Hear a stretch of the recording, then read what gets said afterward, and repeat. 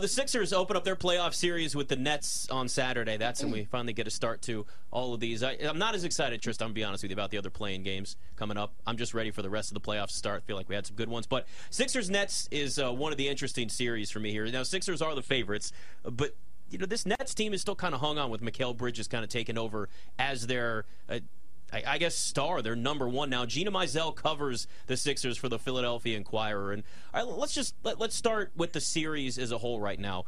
The Sixers come into the playoffs. They're expecting to win this series. They want to win this series. Their expectations and their goals are much higher. When you look at this team versus what you had last year going into the playoffs with the Sixers, what's the difference to you? Yeah, well, I think they're a lot deeper, and I think however much you can measure an intangible, like physical and mental toughness, I think they have more of that this season. When you add guys like PJ Tucker, DeAnthony Melton, even deeper down the bench, someone like a Jalen McDaniels, a Daniel House, they think they're better equipped to handle, not just the Nets in the first round, but to have to potentially go through both Boston and Milwaukee if they want to make the NBA Finals, most likely. So, yeah, that's, I think, the biggest difference. And then maybe not different as far as personnel, but just the fact that you got to remember that last year when James Harden was acquired at the deadline, they only had about 25 games to get him on the same page with Joel Embiid, and now they've had a whole season to be able to do that, and they've become obviously a very potent pick-and-roll combination. Joel Embiid led the league in scoring, and James Harden led the league in assists. So that's, I think, the two biggest differences in the Sixers team versus last year. You talk about depth, Melton, PJ Tucker, McDaniels. Who out of the guys that they've added to the depth do you think has been surprisingly the most impactful? I think DeAnthony Melton, just because he's been asked to do a lot of different things. Early in the season when James Harden was out for about a month with a foot injury, and then Tyrese Maxey also out, he broke his foot, and DeAnthony Melton had to slide into what you thought he was going to be the sixth man coming into the season, but had to start for a lot of the year. And then even when Tyrese Maxey came back, he remained in the starting lineup for a little bit to kind of give them more of that defensive presence. And then ultimately they switched back to Maxey as the starter, but he's been asked to do a lot of different stuff. Obviously he's a very good perimeter defender, but he's even, been relied upon to be an outside shooter and to score the basketball, and even to be a complimentary ball handler at some points when they were really struck by injuries. So yeah, I mean, you look at guys like PJ Tucker, this is when you're expecting to see PJ Tucker make the biggest impact. But as far as who's been the most impressive throughout the season, I think you got to give that to DeAnthony Melton. Yeah, and we know, too, look, I mean, this team goes as far as Joel Embiid can carry them. To me, he's my league MVP this year, but then again, we could argue that Jokic and Giannis, we've all had this conversation. They all have had MVP years, which is what's made this season so great. But there's no question that Joel Embiid is what carries this team, which means you got to have somebody else besides just Joel Embiid to consistently give you quality minutes. And a name that obviously has to come to mind, too, is going to be James Harden. And what we saw in the playoffs last year, I'm not even going back to Houston, and that's a whole different time and era, and we can say what we want about that. But the reality of it is he was inconsistent at best and half the time looked disinterested, especially in that second-round series for the Sixers. Do you expect more out of him? Because he has changed his role a little bit. He's gone to more of a facilitator. He understands that Joel Embiid is the straw that stirs the drink in Philadelphia, if you will. Do you have confidence? Is there confidence within the fan base, within the media there, that you're going to get what you need from James Harden to help support Joel Embiid consistently in the playoffs? I mean, I think there's a reason to not be skeptical, but to be kind of in a wait-and-see type of mode, just for a couple of reasons. I mean, what you mentioned last year about him being inconsistent in the playoffs, and I remember that Game 6, their final loss to Miami, he only took, I think, one shot in the second half and made those post-game comments about, the ball just didn't come back to me, which was perplexing, to say the least. And you alluded to it, the Achilles with James Harden. I think that's, not alarming, but it's definitely worth monitoring, and I think at least a slight concern, considering it kept him out for a few games in late March, and obviously they rested him for a couple games, at the end of the season when everything was locked up, and he's now had basically a week to get prepared and rested, and whatever treatment he's getting to be prepared for this long playoff run, or what the Sixers are hoping is a long playoff run. But you're right, he has changed his game, he's evolved, he has become a lot more of a distributor, but you still want to be able to rely on him when defenses are so concentrated on Embiid that he can still get to the basket and score, can still hit that step back three. And so, no, I think this is a very big postseason for James Harden as well, both for his time with the Sixers, but also he's going to be a free agent at the end of, or can be a free agent at the end of this season. And we don't need to get into all of what could happen this summer, but if we're just looking in the short term, yeah, he's got, I think, something to prove and understands the opportunity that's in front of him. Yeah. You think about butterfly effects, Gina, and I look at Mikal Bridges and what he's turned into. And I think about draft night. I was there, and I watched the energy drain from his face when he found out he was not going to be a Sixer, even though all the family ties that he has. If you're like to imagine what this team looks like if they would not have made that trade for Zaire and Mikal Bridges would have stayed on the team, just for fun, what do you think this team looks like? What do you think they do differently? Like, do they trade for Tobias ever? Like, in your mind, how does that go down?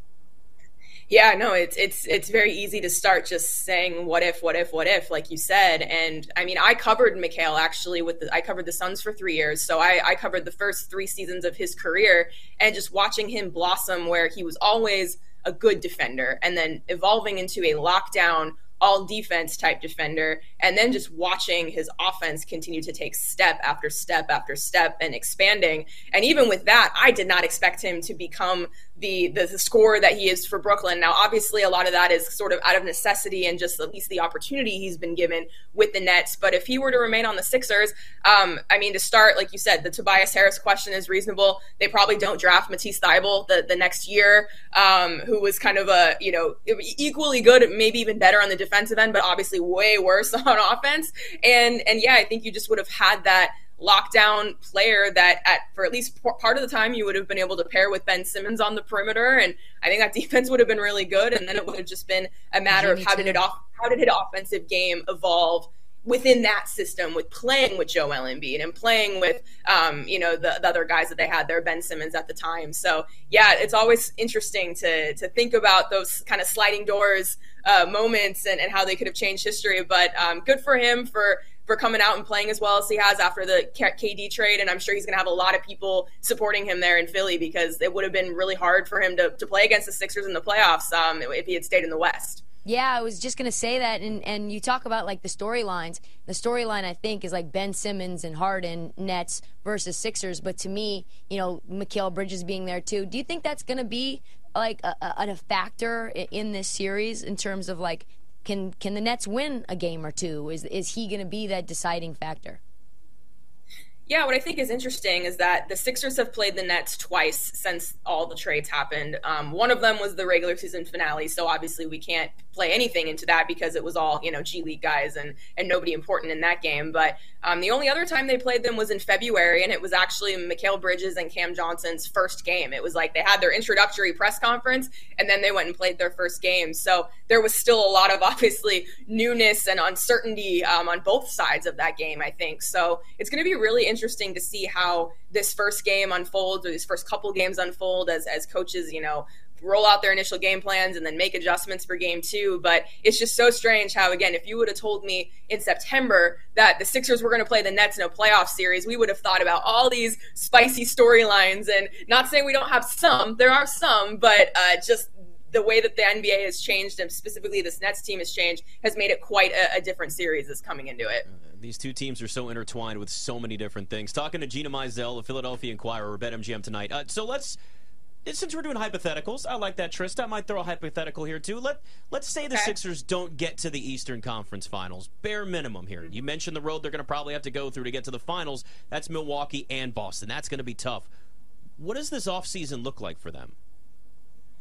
It's going to be very interesting. I imagine that I will be busy one way or the other, because like you mentioned, predicting them not to get to the Eastern Conference Finals is, if you go by historic perspective, it's a good prediction, because I haven't done it since Allen Iverson was leading this team. So yeah, I mean, again, if we want to just speculate, again, it starts with, what does that mean for Doc Rivers' future? What does that mean for James Harden's future? I mentioned that he could become a free agent, and of course there were some, reports percolating earlier in the season that he's at least potentially, possibly, maybe interested in exploring the possibility of going back to Houston. But how serious is that? I'm not sure. Joel Embiid, obviously people like to look at who's the next star to, ask out or to demand a trade. And I know that Joel's really happy here, and he appreciates being in Philly, and even though this can be a tough sports market to be in, he likes that and kind of thrives on that. So I think they would try to then, if crazy things happened and they underwent big changes, I think the changes would involve first, at least, trying to then rebuild around Embiid. What does that look like? I have no idea.